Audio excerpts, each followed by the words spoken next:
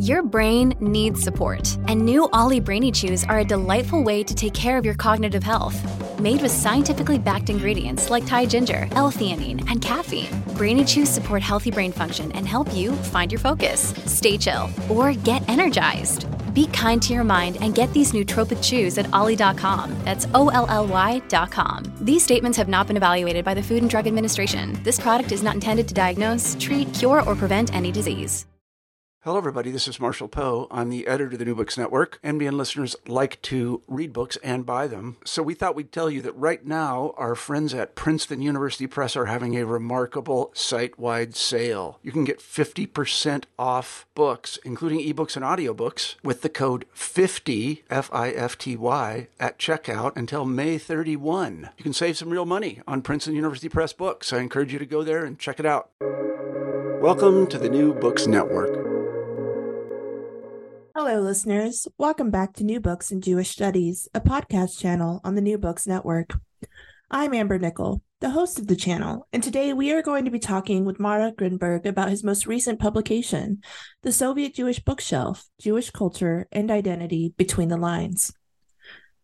Marat is a professor of Russian and Comparative Literature at Reed College in Portland, Oregon.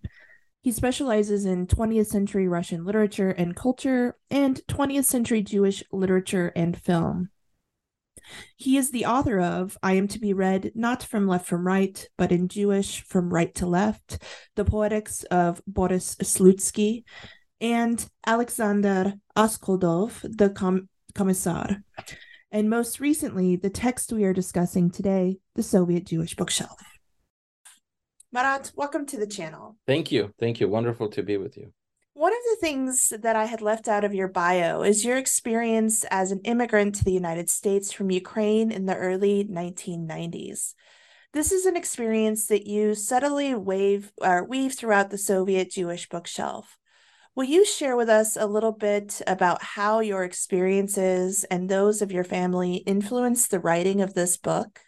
Yeah, thank you. Thank you, Amber. Thank you for having me and for discussing my recent book. And thank you for starting with this question. I think an interesting and important question, because this project, this book was really clearly, a scholarly endeavor. And, many years of research went into it, but at the same time, it was a very personal project for me. And to some extent, the history of my family, which is representative of the Soviet Jewish experience in a lot of respects. So the history of my family is part of this, book as well. I start with the. In my mind, as I was writing this book, and I sort of had the bookcase that we had in our apartment in the city of first Kameniec-Podilsky in Ukraine. This is where I was born, and then Khmelnytsky, where I spent my childhood and youth, and from that city we immigrated to the United States. So kind of having that bookcase in my parents' apartment and in my grandparents' apartment, what books that bookcase contained, and excavating it and comparing it with the other bookcases and how that contributes to my attempt to recreate that cultural, intellectual Soviet Jewish milieu.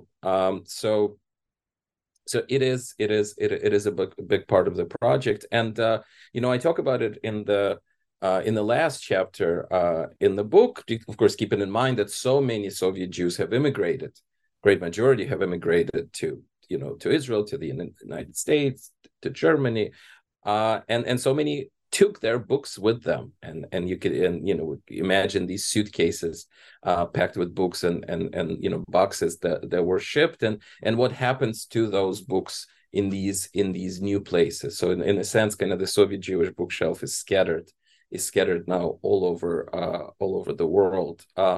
And just to add to that, and I write about that in the introduction, the real kind of impetus for the book was when I was an undergraduate student at Columbia University in New York, and at the Jewish Theological Seminary, having only lived in this country in the United States for 2 years. And I was taking a course in German literature at Columbia University and went to talk to the professor. And I started to talk about Leon Feuchtwanger, this German Jewish author who was incredibly influential for Soviet Jews, and I have a chapter in my book devoted to him. And so the professor looked at me and said, why do you want to talk about Feuchtwanger? Kind of not a minor writer, a forgotten writer, not a terribly significant writer, and to me that was just a shock, really, right? That this giant that we worshipped and that had so much to do with shaping our identity, actually it just has no significance for in the States, even for a scholar of German literature. So that really made me think, way back then, as I think I was my second year at Columbia, that Soviet Jewish experience is not known, and that really needs to be explained and translated and interpreted. Because instead of it, there are all these myths and conceptions and kind of preconceptions. So that started me going, and again, to kind of my family history, which goes back centuries in Ukraine, and was really something that was on my mind. And as a scholar yourself, sometimes it works when kind of the personal and the scholarly kind of merges, and sometimes it doesn't work. But I hope that in this case it did work, and kind of the feedback that I've been receiving about the book shows that kind of resonates with readers. I think it did work in this case, which is why I asked the question. It made me, as a reader, feel connected to you as a writer, but also to the larger Soviet Jewish experience, which I think is what you were trying to get across, right? Yeah, absolutely. As a scholar, I also noticed that the Soviet Jewish bookshelf offers this kind of much needed challenge to this large swath of established scholarship on the Soviet Jewish experience, particularly during the late socialist period. As you mentioned in your introduction, much of the established scholarship is overshadowed by works like Elie Wiesel's The Jews of Silence. However, as you prove, Soviet Jews were hardly silent. How did they express themselves and navigate Jewish identity during this period? More importantly, what role did literature play in this expression? Yeah, thank you. Another excellent question. So I should preface by saying that of course there is so much scholarship, excellent scholarship in literature and history, in cinema, that has been done and that explores the world of Soviet Jewry. Most of that scholarship deals with the early Soviet period and with the Stalinist period, right? There is not so much that delves into the post World War II, post Holocaust, post Stalinist period, and of course those periods are tremendously important, right? And this is sort of where I come in. But just to mention a number of scholars that have done so much work in this area, Anna Sternsches, Alyssa Ben-Parad, Maxim Schreier, Jeffrey Weidlinger. Yep. So I am following. I am part of that cohort and very much in dialogue with them, and coming in with this investigation of these later periods. So you talked about silence, right? And mentioning, Elie Wiesel's very influential book, and I don't want to discount its importance, that comes out in early 1960s. Well, Wiesel goes to the Soviet Union and meets Jews there, in Moscow, in a number of other places, and describes the Soviet Jewish community as certainly persecuted, as silent. That is what that means to him, is that they're unable to practice Judaism, right? He sort of sees them as yearning for piety. And then And then Wiesel turns that around and he said, well, actually, it's not just the Soviet Jews who are silent because of the country that they live in, but it's the American Jews who are silent. The American Jews who are not doing anything to help their brethren in the Soviet Union.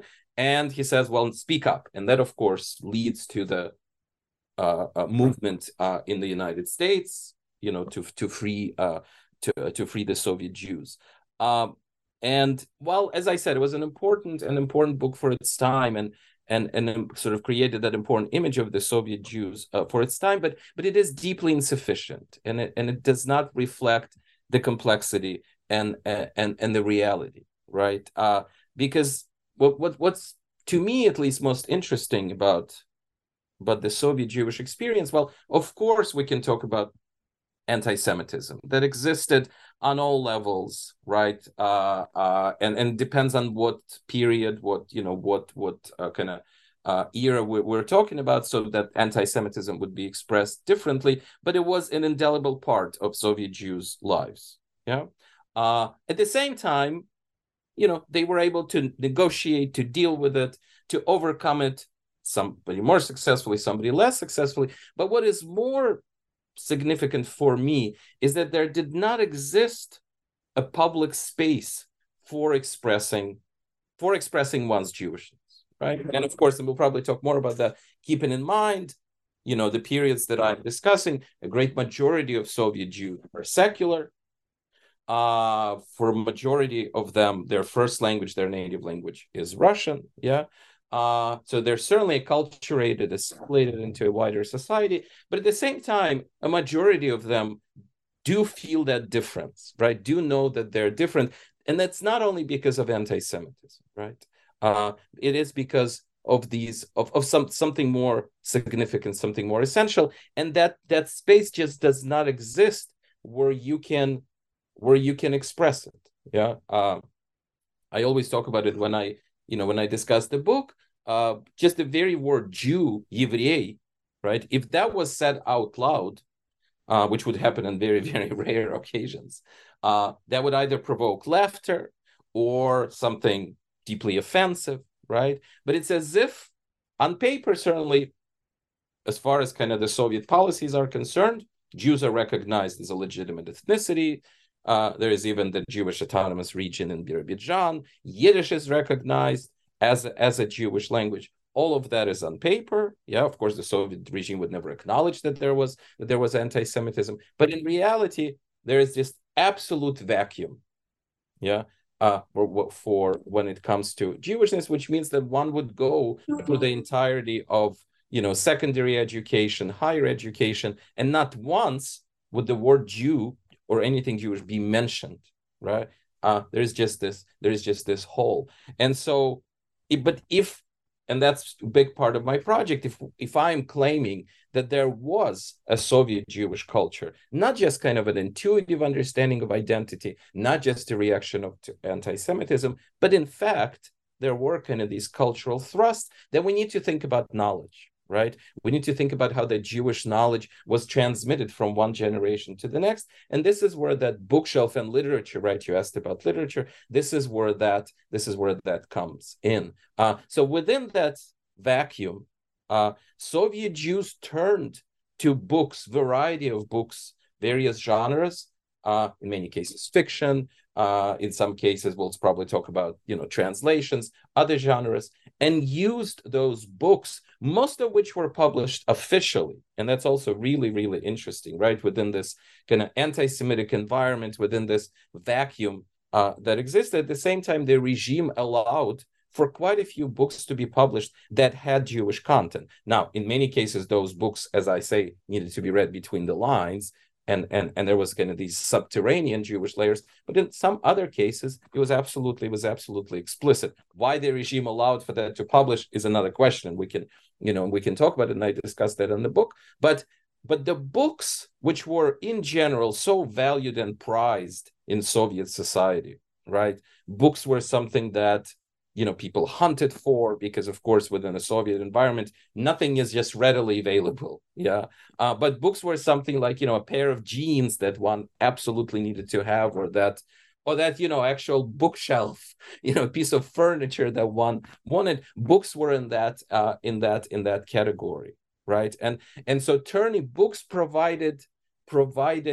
able to fill that vacuum for Soviet Jews, right? Books, if you walked into a Soviet Jewish apartment, which would have no visible signs of anything Jewish, right? Of course, we can't imagine something like a mezuzah on the doorstep or a menorah.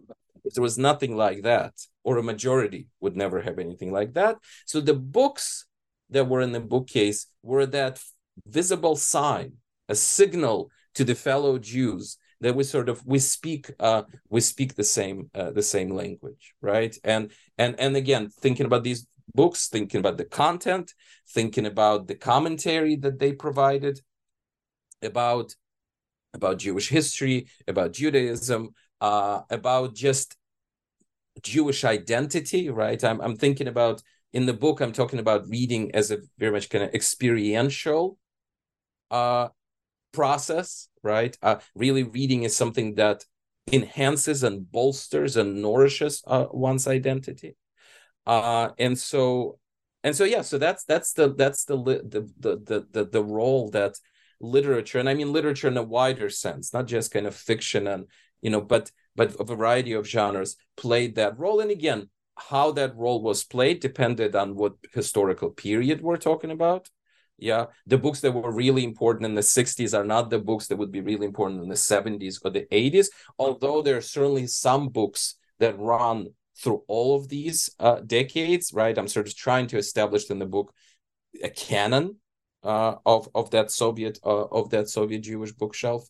And and if we think about the entirety of kind of Jewish history and the role that sacred books played, right? With the Soviet Jewish experience, Soviet Jewish condition, we're not talking about sacred books, of course, right? But we're talking about secular books, and we're talking about fragments. I think that's also, it is impossible to talk about, Soviet Jewish culture as something that was wholesome and comprehensive, right? Because again, because it existed within the confines of the authoritarian, hostile authoritarian regime. So we are talking about fragments, right? But what I'm interested in is how the readers took these fragments and started to put them together for themselves, right?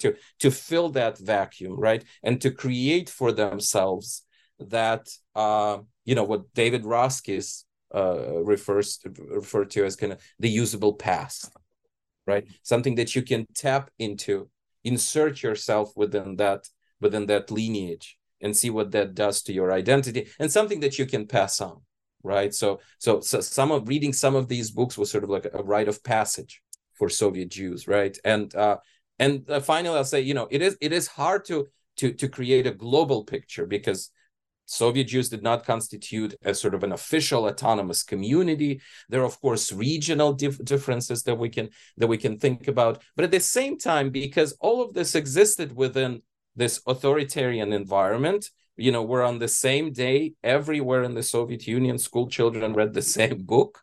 Doesn't matter where they were. So in a sense, kind of living within that, in that environment, actually helped in sort of creating that uniform identity. Well, again, keeping in mind that it was fragmented, and there are certainly differences that we can think about. And yeah. So I'll stop here.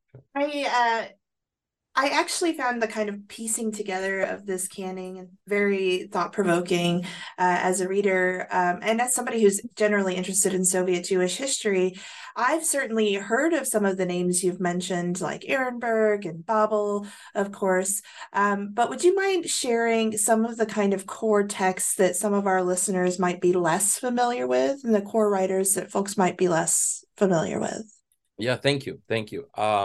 Right. So, as I said, I'm sort of trying to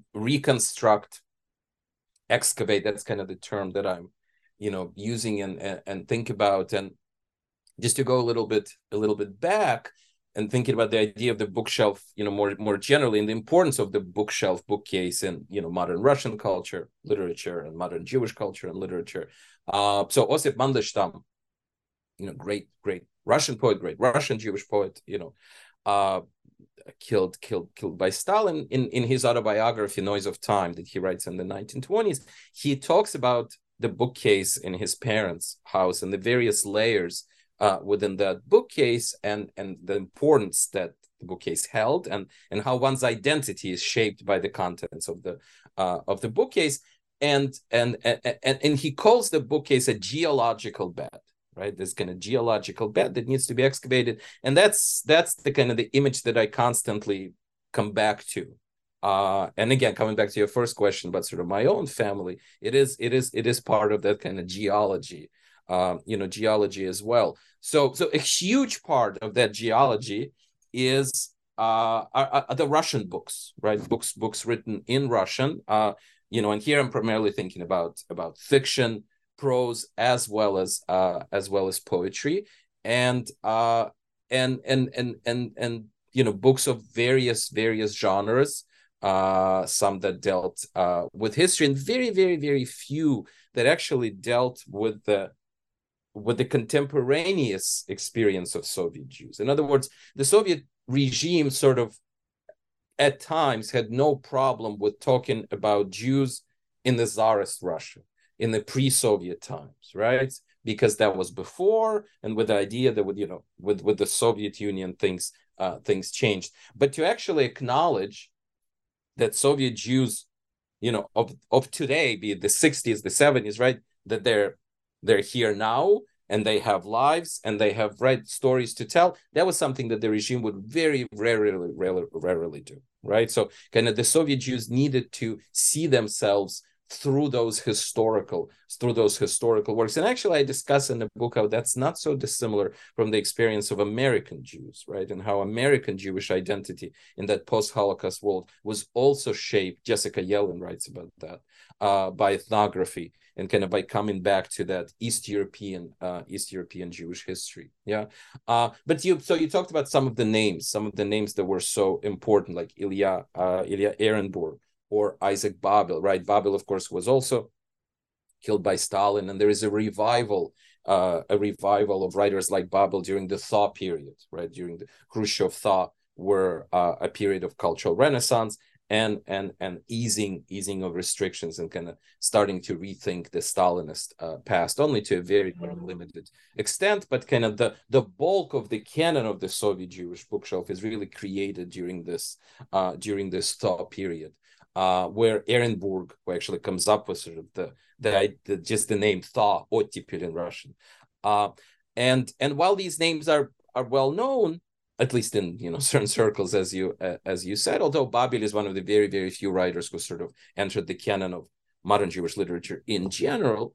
What I'm interested in my book is not so much interpretations of their works, although I do that as well, but really trying to imagine or reconstruct how their books were read, again, by the readers in the 1960s, in the 1970s, what attracted the Jewish readers toward their books, and again, what reading strategies they developed to read them. So just again, coming back to Ehrenburg and Babel, so, for instance, Ehrenburg, I put Ehrenburg in dialogue with Leon Feuchtwanger, this German Jewish author that I mentioned earlier, who was tremendously important. And Ehrenburg was not a fan of Feuchtwanger for a number of reasons. I sort of look at them as these two poles of kind of this, Soviet Jewish identity, right?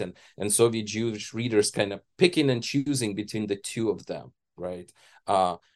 Depending again on what historical period we're talking about, or the publications of Babel's writings again during the Thaw period. I'm not just interested in the works themselves and the content, but what I call the paratextual, the prefaces to these editions. Actually, Ehrenburg's own preface to the first edition of Babel that comes out in the 1960s, but also a preface, for instance, by the scholar Lydia Polyak. Right, and because the paratextual, the prefaces, the commentaries was again something that the readers would be drawn to, right? Sometimes again reading between the lines and parsing all the ideological stuff and seeing what they can glean out of that. So in other words, what I'm saying, even with the writers that are more well known, I'm kind of I'm approaching them from a different angle, right? Again, trying to sort of see how they were read within that time. But I'll mention a few other names, right, that would not be as well known. So one really, really fascinating writer, woman writer, is Alexandra Brustein, who wrote this a book that was really sort of cult and deeply, deeply popular. In English, the title would be something "Road Runs Ahead." In Russian, "Дорога уходит вдаль," which are semi-autobiographical. A book about a childhood of a Jewish girl in Vilna, pre-revolutionary, pre-Soviet Vilna, and the life of this Jewish family in Vilna. And that book, to this day, there's so much on social media. There are all these groups and networks that discuss this book, and it was kind of multi-volume, but it was prized tremendously, right? Because first of all, it spoke to teens and particularly girls. One can sort of discuss it as a feminist fiction, even. But there were so many of these Jewish fragments there, right? About this about Jewish life, pre-Soviet Jewish life. And again, it's very, very interesting how Brustein, she was herself a pedagogue, and she wrote this book already when she was, quite old, and I think she deliberately she realized what she was doing. That is, she realized that her readers would be able to read their own experience, their own Jewish experience and identity through her characters, right? So Alexander Brustein, that book needs to be translated into English. It's a fun. And again, it was published officially because it sort of, sent out all the correct, also ideological signals, right? But it was just filled with these Jewish fragments. Another writer who was tremendously important, and his book was one of the very, very few that touched on this, this contemporaneous Soviet Jewish experience, not just kind of this, the pre-Soviet past. And that's Anatoly Rybakov, and his novel Heavy Sand, Тяжелый песок, that comes out later, early 80s. And that was absolutely cult book. So reading that book was one of those sort of rites of passage. I describe in my book how my grandfather, would just take it off the shelf and say, you have to read it. You have to read it to understand. And I'm quoting verbatim. You have to read it to understand what it means to be a Soviet Jew. And as a 12-year-old, 13-year-old, I remember just saying, what is he saying? Like, I don't really want to read this book. Now, of course, I understand exactly what he was saying. And Heavy Sand, on the one hand, Rybakov was a very popular writer, and on the one hand, it's kind of this conventional Soviet novel about World War II. But on the other hand, it was one of the very few completely explicit Jewish novels, right? A story of a Soviet Jewish family. So much of it had to do with the Holocaust, but it was one of the very few books that really explicitly gave a voice to Soviet Jewish experience, right? And Rybakov was doing it again, between the lines, well, explicitly, but at the same time between the lines. In other words, the reader needed to take what he said with a grain of salt and again realize, right, everything that exists within this authoritarian environment dictated by censorship. Everything needed to be taken with a grain of salt. But doing that, but also there was so much there that one can get again about Soviet Jewish identity. And interesting that the book was translated into English, came out in the United States, and received this wonderfully positive review by Elie Wiesel, that we started our conversation with, who I think by that point was actually able to see that the Soviet Jews are not the Jews of silence, right? Other writers that might be very, very surprising to the readers of my book, and actually were kind of surprising to me, when I began to research and write for science fiction. Science fiction was tremendously, tremendously important. And the two writers that I'm particularly discussing are the Strugatsky brothers, Arkady and Boris, who were, one of the most important Soviet sci-fi authors of the post-war period from 1960s and on, absolutely worshipped by their readers. Some of their works were published officially, some they were not able to, could not publish officially, but their books, and their father was Jewish, they're just filled with all these Jewish fragments, right? Some that had to do with the Holocaust, some that had to do with anti-Semitism, some are more philosophical nature, and all of that within this deeply complex, witty, and fascinating science fiction world that they create. And of course, science fiction, by its very definition, through allegories, through other devices, calls for reading between the lines, right? And that's another thing, that it doesn't mean that only Jewish readers read these works. Absolutely not. Writers like, to come back, Ehrenburg and Babel were so important for Soviet intelligence in general, right? But there was a special relationship that the Jewish readers had with these books, and special, again, reading strategies that they developed. And that's very true of the Strugatsky brothers and the sci-fi and their sci-fi novels. Another writer that I would mention, the last one, is Yuri Trifonov. Again, one of the most important Russian writers in general, of the post-war period, again, from the 1960s and on, who was also half Jewish, one of these cult writers for the intelligentsia of the stagnation period, right, the 1970s or so. But again, there's just so many of these Jewish fragments, and by definition, by his own definition, Trifonov was a writer who needed to be read between the lines, right? And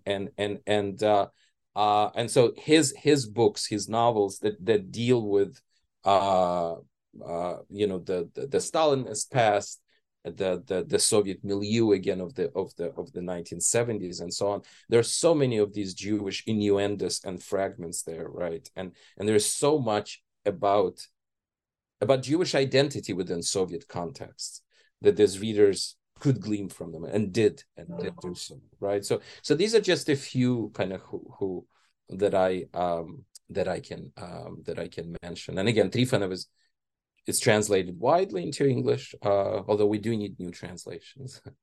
I want to return to one of the topics that you brought up that some of these authors are engaging, and that's, of course, the Holocaust.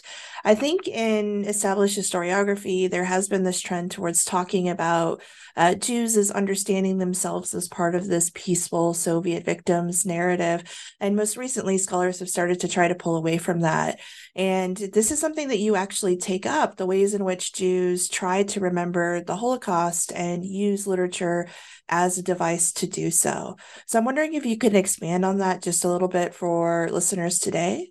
Thank you. A very important and an interesting question. And here again, I should say, there's quite a bit of work that has been done on the Holocaust, on Shoah, in Soviet literature, in Soviet film. And again, I should mention the work of Maxim Schreier in particular, but also work of Arkady Zeltser, who's a historian at Yad Vashem in Jerusalem. And so kind of my work is very much in dialogue with them. And yes, right, officially, right, Holocaust, the unique, the specificity of Jewish faith during the war was completely obfuscated, in official Soviet historiography. You mentioned kind of this,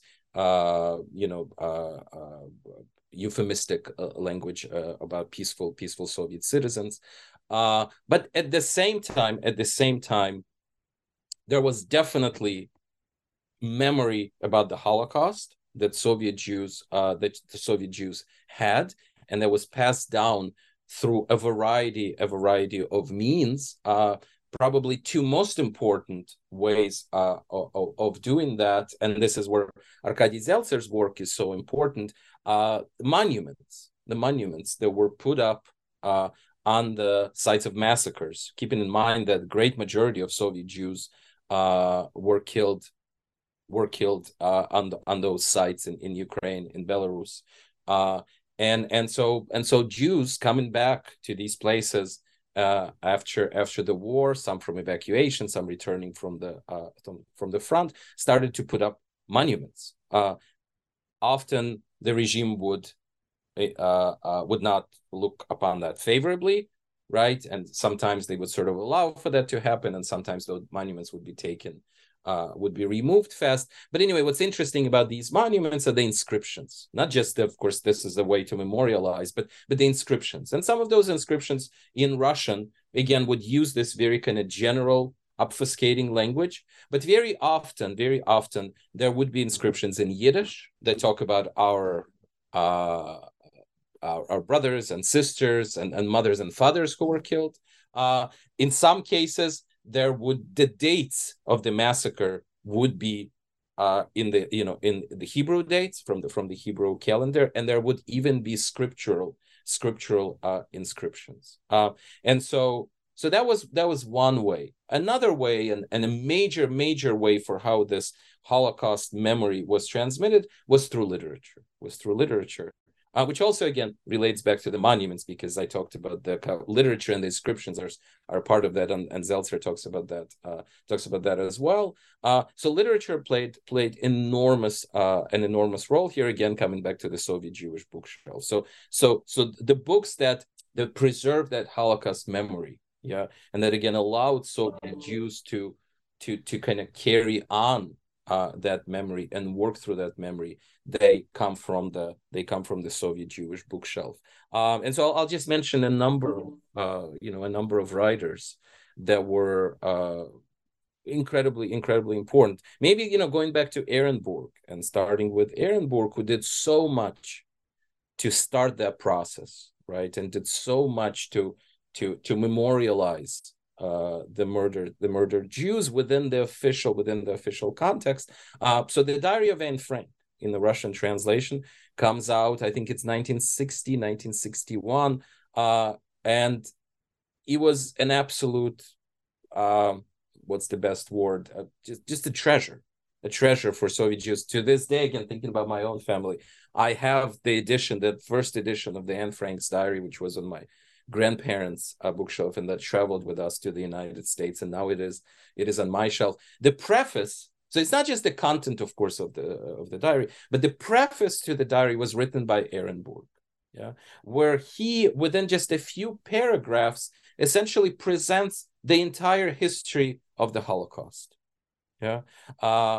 saying that the 6 million speak through this one girl.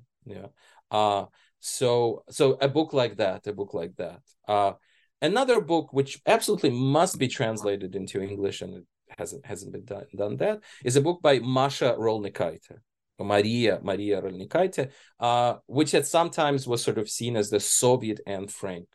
And her book was, in a sense, a memoir, a recollection of her time in the Vilna ghetto. It was originally written in Yiddish, and then it was translated into Lithuanian, and then eventually was published in the 1960s in Russian, again with the help of Ehrenburg. It was later translated into French. It is an incredible text, that, as I said, should really kind of enter the canon of Holocaust literature in general. And Rolnikaite had to take a lot of stuff out, right? There are quite a few things that the censors demanded that she take out, and now we have a full edition of her book, but even keeping that in mind, this was an absolutely thoroughly and explicitly Holocaust book. Where, again, sort of reading between the lines, the readers could see how Rolnikaite is thinking about the silence over the Holocaust in the Soviet Union. And so one did need to read it between the lines and kind of fill in those gaps as well. But it was an absolutely explicit Holocaust text. And then, of course, thinking about the text around Babin Yar, the ravine on the outskirts of Kiev, one of the first largest massacres where majority of Kiev's Jews were massacred. One of the very, very few places, interestingly, where there really was no monument, right? So in these other smaller cities, as I said, these monuments were put up. In Kiev, that did not happen. And there is an outcry by a number of intellectuals, like Viktor Nekrasov, for instance, a number of Ukrainian intellectuals, right, who were not Jewish, who were demanding during that thaw period that the monument be put up. Eventually, it is put up later, in the 1970s, and it's a monument that does not have any indication. There's nothing Jewish about the monument. It's a typical kind of socialist realist monument. Of course, later, after during Perestroika, we have different monuments, and but the whole literature around Babin Yar that was written, and of course, it's poetry. Probably most famously, we can think about Evgeny Evtushensko's poem about Babin Yar, but also other texts. A novel. The genre is interesting, but he calls it kind of documentary novel himself, and Anatoly Kuznetsov, which is as I said, in this semi autobiographical, he calls it documentary novel about the war period in Kiev and Babin Yar. And interestingly, what's so interesting about the way that this Holocaust memory functioned in the Soviet context, it was multi-directional, right? It was kind of indelibly connected to the other atrocities and the other traumas of Soviet history, of course, the Stalinist. And Kuznetsov links the Holocaust to Holodomor, right? The famine in Ukraine, created by Stalin, yeah, and of course poetry, and that's my sort of a topic that's very dear to my heart, because as a scholar, I started with poetry. My first book that you mentioned on Boris Slutsky, a fascinating major Soviet Jewish poet that, as it's prior to my work, was really not sort of seen as a major Jewish figure, and I present him very much as kind of this major Jewish figure. So, and he created an enormous body of work that dealt with the Holocaust. Very, very few of those poems were actually published. Yeah, and so, but the kind of the literature around Babin Yar is a huge part of this Holocaust. Of this Holocaust literature, yeah. So I think, yeah, as I said, kind of Rolnikite is tremendously important. The Babin Yar, but there were other ones as well. And I just mentioned, right, it's interesting that with the war in Ukraine, of course, yeah, kind of that Holocaust past, and that it's at the front of our minds, and there's just still so many misconceptions about, as Soviet Jewish memory, especially when it comes to the Holocaust. And you can read some of the sort of things that were written about Zelensky, the president of Ukraine, and some of the statements that he made, and the explanations for those were, well, he's a Soviet, he's a Soviet Jew. What does he know? Like, they really didn't know. They really didn't understand. So kind of appreciating that the richness of Soviet Jewish memory about the Holocaust is very, very important for understanding what is happening, what is happening today as well, and the connection between all these different kind of moving parts, as I said, Jewish, Soviet, Ukrainian, Russian is rich and complex and really interesting, I think. So listeners by now have hopefully already figured out that you're really using this bookshelf as a framing device for understanding the various layers and complexities of Soviet Jewish identity. And I wanted to take a moment to talk about the bottom shelf and the way that you use the bottom shelf as a framing device in the text. Can you tell us a little bit more about what's on the bottom shelf and why it's so important? Thank you. Yeah, the bottom shelf, right? Or shelves. Yeah, I don't know. And this is, again, sort of coming back to this idea of the bookshelf as a geological bed that has all these layers that need to be excavated. So, so the books that we discussed before, kind of the canon, would be kind of front and center, right? Some other books would be also front and center. Again, Leon Feuchtwanger, the novels by this German Jewish author, his historical novels would absolutely be there. The collected works, his collected works, those reddish volumes that are just imprinted on Soviet Jewish kind of minds. But also, we think about translations, particular translations from Yiddish.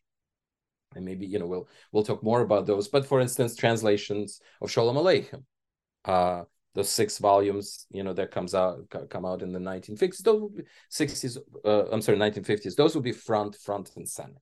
Yeah. The bottom shelf is sometimes you would have the books that really need to be hidden. Yeah. So for instance, I mentioned translations from Yiddish, of which there were so many. And then there were very few translations from Hebrew, translations of Israeli literature, right, that come out before the breaking of diplomatic relations between the Soviet Union and Israel in the aftermath of the Six-Day War. So you have a number of collections of Israeli prose and poetry that come out in the 1960s in small print runs, and those would probably be mainly available to the readers in the larger cities, primarily Moscow, maybe Leningrad, and were just tremendously prized, right, because of this incredible sense of solidarity that Soviet Jews had with Israel. Once the diplomatic relations are broken and Israel becomes the absolute enemy for the Soviet regime, those books would be expunged, just extracted from library circulation, and would be just absolute anathema. So if you happen to have a copy of that book, you would need to hide it pretty well. You would need to hide it pretty well, or maybe even some would get rid of those books. Thinking back to the books that one would get rid of, and I provide these just heartbreaking memoirs in the book, and those come from the period of post-war anti-Semitic campaigns during the last years of Stalin's rule, where he decimated Yiddish literature and killed all the major Yiddish writers. So some people who had the Yiddish books, and I give the testimony by one Lithuanian Yiddish writer, they just burned. They were burning their books, their Yiddish books, their Hebrew books, because they were just so terrified. Of course, that was during Stalin's period. Later on, it's not as dramatic, but so the bottom shelf, right? The books that just you're afraid to put up. The other books that would be there, and those I think are really, really interesting, are the books that come kind of from two branches of the bookshelf. One is from this field of Soviet social science that was created, that was called scientific atheism, научный atheism. So of course, within the Soviet, for the Soviets, all religions are horrible and anathema, opium for the masses, right? But there was an understanding that we still need to study them scientifically meaning from a Marxist perspective. And so Judaism was a part of that, right? There were quite a few books produced by scholars working within that field that would again present Judaism as a reactionary product and as something that needs to be gotten rid of and something that will outlive itself. But what is interesting is that some of the authors, some of the scholars who wrote those books, and I talk about some of them like Shakhnovich and Belinki, they did write those books, sometimes more successfully, sometimes less successfully, really between the lines, right? And Mikhail Shakhnovich, who was a professor in the Leningrad University, very, very interesting here, and really talked about later on at the end of his life, talked about how that's exactly what he did, right? They really were writing within the kind of these strict ideological confines, but they were inserting information that the readers could use, information about Judaism, right, and the history of Judaism and Jewish thinkers, or sometimes they would insert information about the Holocaust, right? So these books that ostensibly on the surface were anti-Judaic, right? And there's some who disagree with my interpretation of these works. Some would see them as just absolutely anti-Semitic and just a product of this kind of horrible ideological machine. I think it's more complex, right? And this is where I think they were really kind of working within this Straussian mode of writing between the lines, and then hoping that the readers and the Jewish readers would be able to read them between the lines, right? And so those books would be on the bottom shelf, right? Another branch, and this is much more pernicious and really plainly anti-Semitic, are just so many books that were produced about Israel and Zionism. Yeah, there's entire kind of anti-Zionist science that was created in the Soviet Union that regrettably kind of is alive to this day. And so unlike those earlier books that I mentioned earlier, right, on Judaism that come from this kind of scientific atheist scholarship, these books on Israel and Zionism were really, so many of them were just plainly anti-Semitic. But even those books, the Soviet Jewish readers also tried to read not so much between the lines, but by crossing out the lines, right? Crossing out all this ideological stuff, right? And just gleaming some information about Israel, the history of Israel, the history of Zionism, right? And yeah, using those books for that purpose. Another purpose, and there are all these kind of urban myth about that, is that, sometimes kind of Soviet Jews would just buy these books just so that they could destroy them. So it was it's an interesting story, right, about how even kind of that, as I said, hateful, pernicious anti-Semitic literature, within that context, within that Soviet context, where anything that had to do with Jews, Judaism, Jewishness, Israel, was absolutely, the Soviet Jewish readers thirsted after it, right? And many of them knew how to do that, right? And then it's so interesting that those books would also travel with them to wherever they end up, right? So I found so many of these books in secondhand Russian bookstores in Israel, for instance, right? Which again means that they came with their with their readers. Yeah. So that's kind of the bottom shelf, this ideological Soviet stuff. Yeah. But that's kind of impossible to fully understand and appreciate without taking the context, the overall context, that vacuum that existed around anything Jewish into account. There really is so much rich material in your book. And I think one of the things that stands out is that it's extremely nuanced, particularly when it comes to Jewish understandings or Soviet Jewish understandings of self. And one of the largest tensions that you really take up is this tension between nationalism and internationalism, and how Soviet Jews navigate that tension. So I'm wondering if you might take a moment just to kind of walk listeners through that, and how Soviet Jews are grappling with that. Thank you. Very, very interesting. Very interesting question. And to answer that question, and kind of this tension between nationalism and internationalism that you're talking about, and again, we need to go back to Feuchtwanger, right? Because this is where it really begins. So just to a little bit more on Feuchtwanger, tremendously popular writer in general, from the 1920s and on, who writes these historical novels that so many of them deal with Jewish history, ancient Jewish history, more modern Jewish history, and then what happens in Germany when the Nazis come to power. Feuchtwanger leaves Germany, and then through France and various hardships ultimately ends up in the United States, where he lives until his death in the 1950s in LA, in the Pacific Palisades, right next to Thomas Mann and the other kind of German emigres.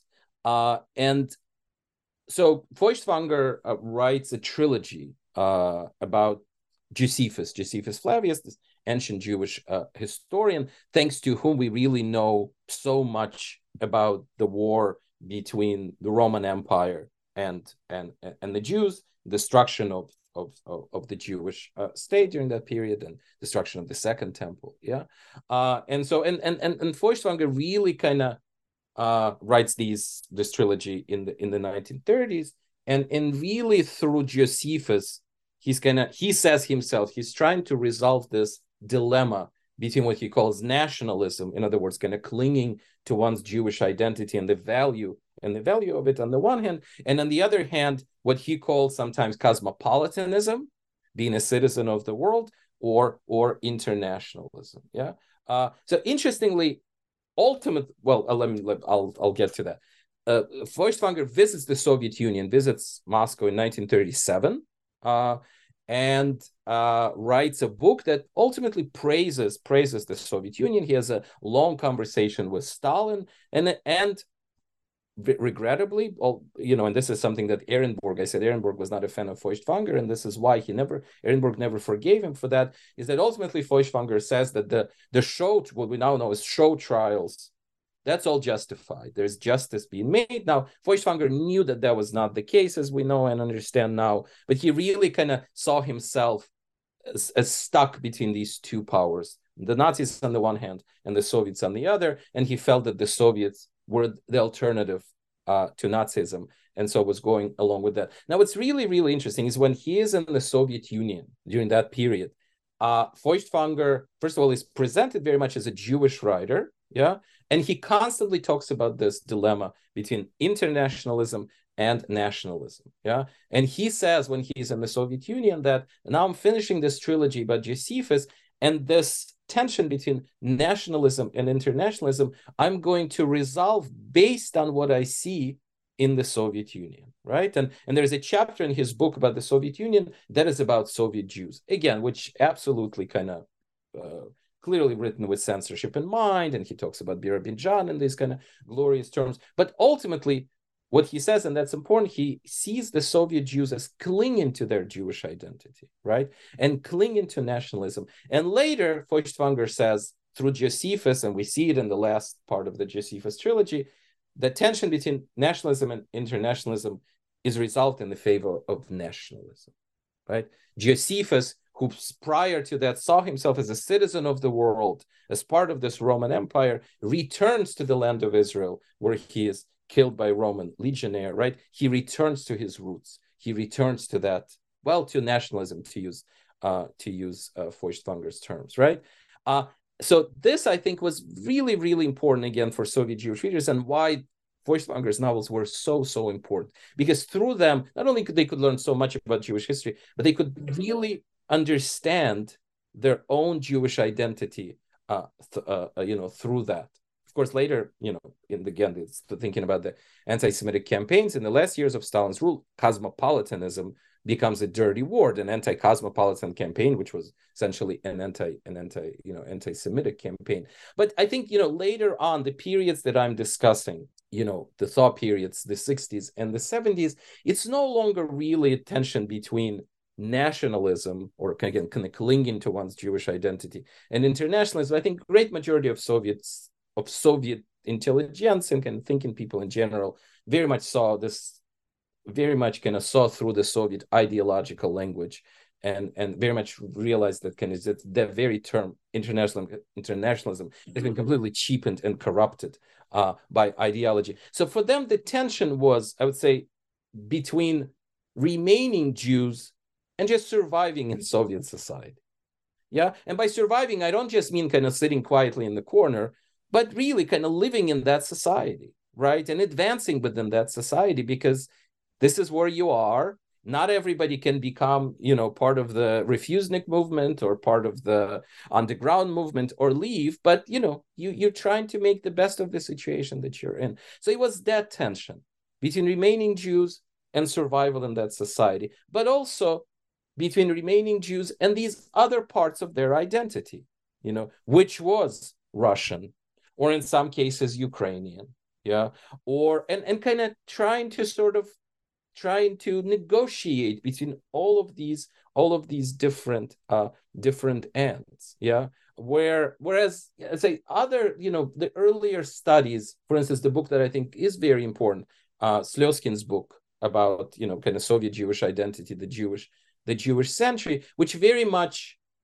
kind of sort of sees that kind of Russian thrust really overpowering everything else for Soviet Jews, right?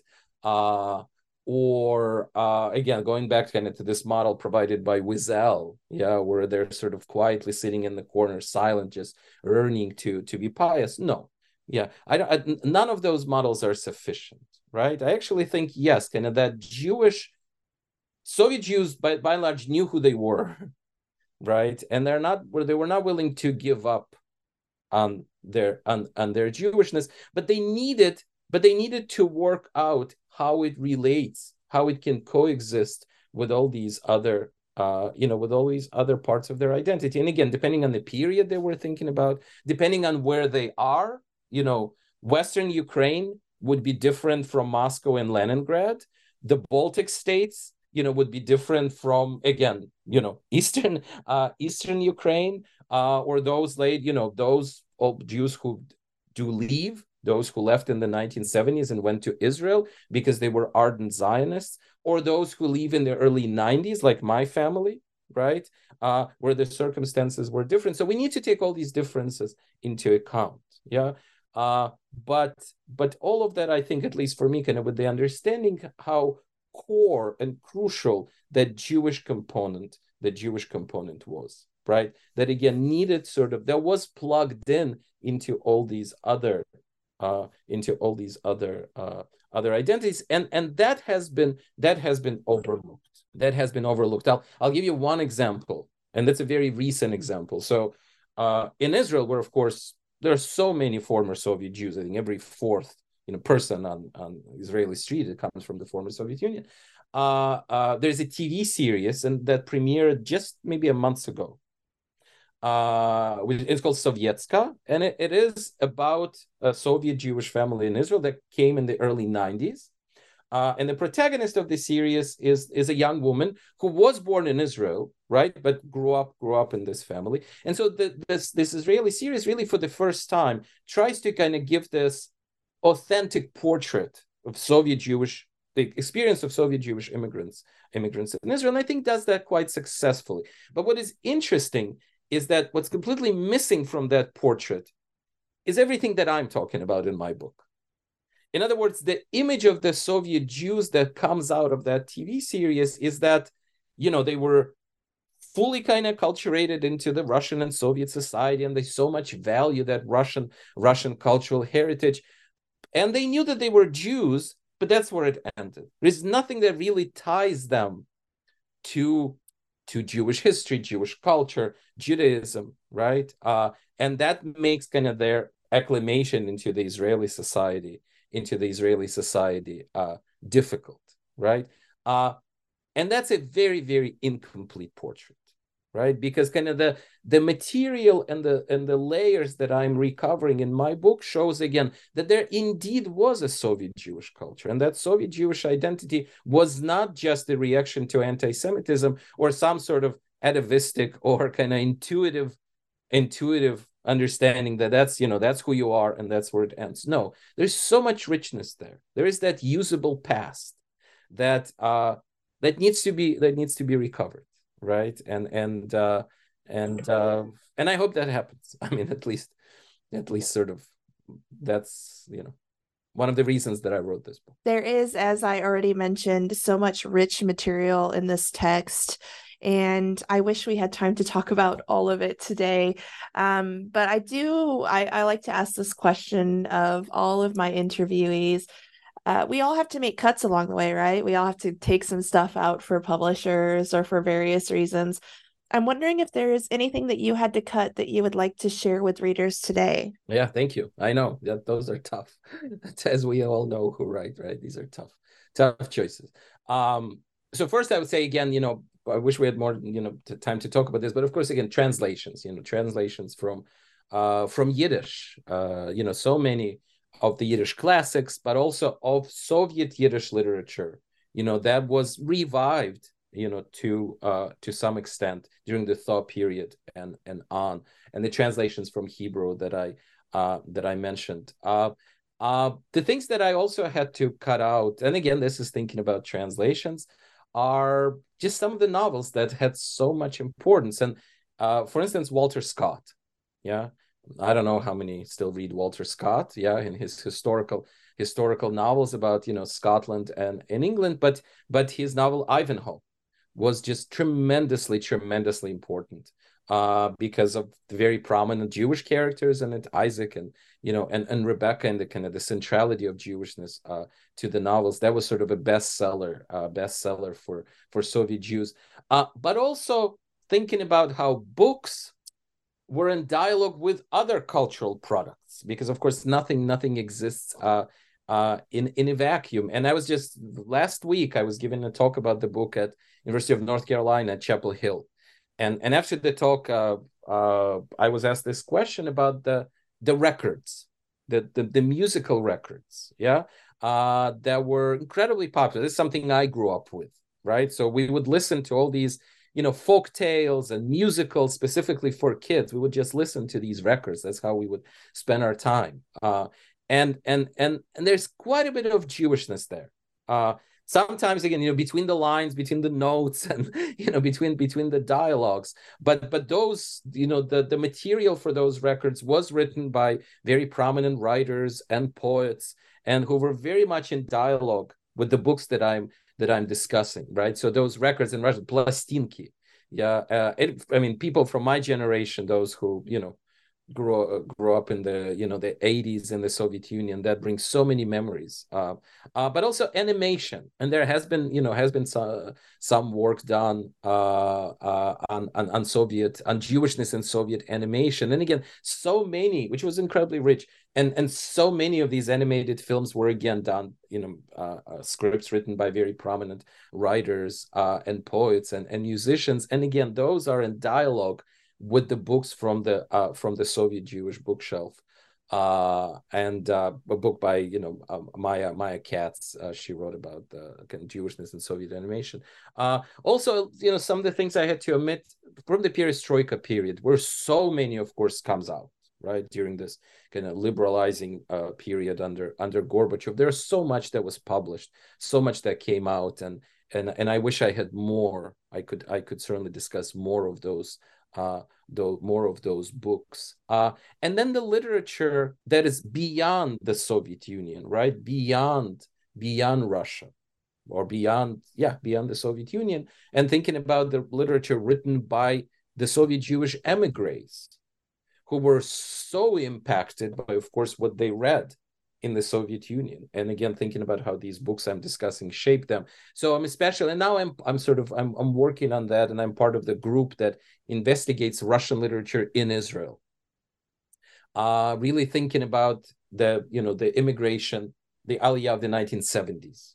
That there are so many really interesting poets and writers who came from that generation, and who drew so much again on that Soviet Jewish heritage, the literary heritage that I'm discussing. Or in that regard, we can think about the writers in the United States, right? This whole cohort, of writers who come from Soviet Jewish families and who now write in English. And some of them, I think, present a, I wouldn't say distorted, but present not a terribly accurate and deep kind of portrait of that Soviet Jewry, but some do. I'm thinking in particular of the work by David Bezmozgis.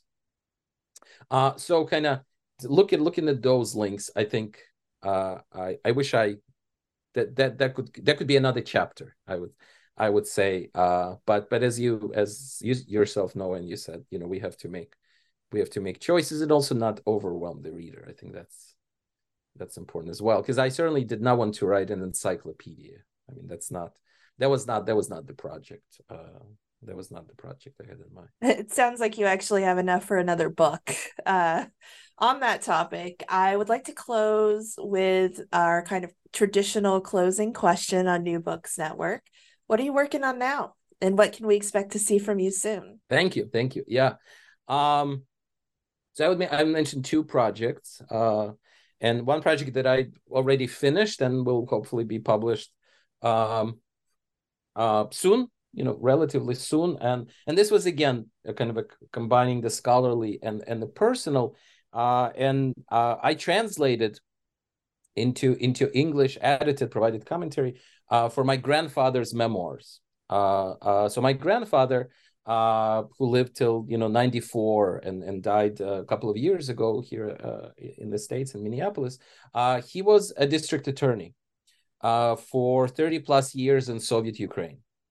And so incredibly rich and fascinating experience, a deeply talented man. And when we came to the United States in 1993, he started to write these sketches about his experience. Ultimately, he collected them in a book which was published in Russian.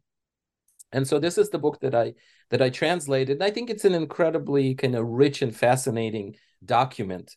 And so much of it has to do with the Holocaust memory and that understanding of Soviet Jewishness, all of that through the prism of the criminal cases that he was working on.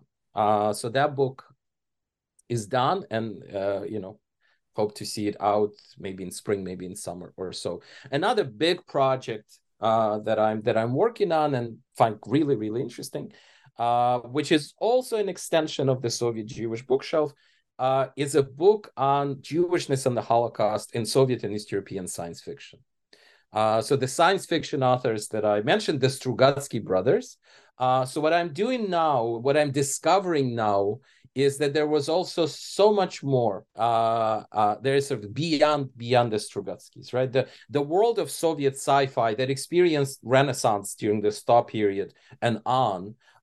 It was really a Jewish space, in the Soviet Union, and that sort of niche that allowed Jewish writers and readers to tap into the Holocaust memory, but also into Jewishness in these various fascinating manifestations, philosophical, metaphysical, historical, anecdotal, and so there's just so many writers who worked in that vein, and many of them have been forgotten.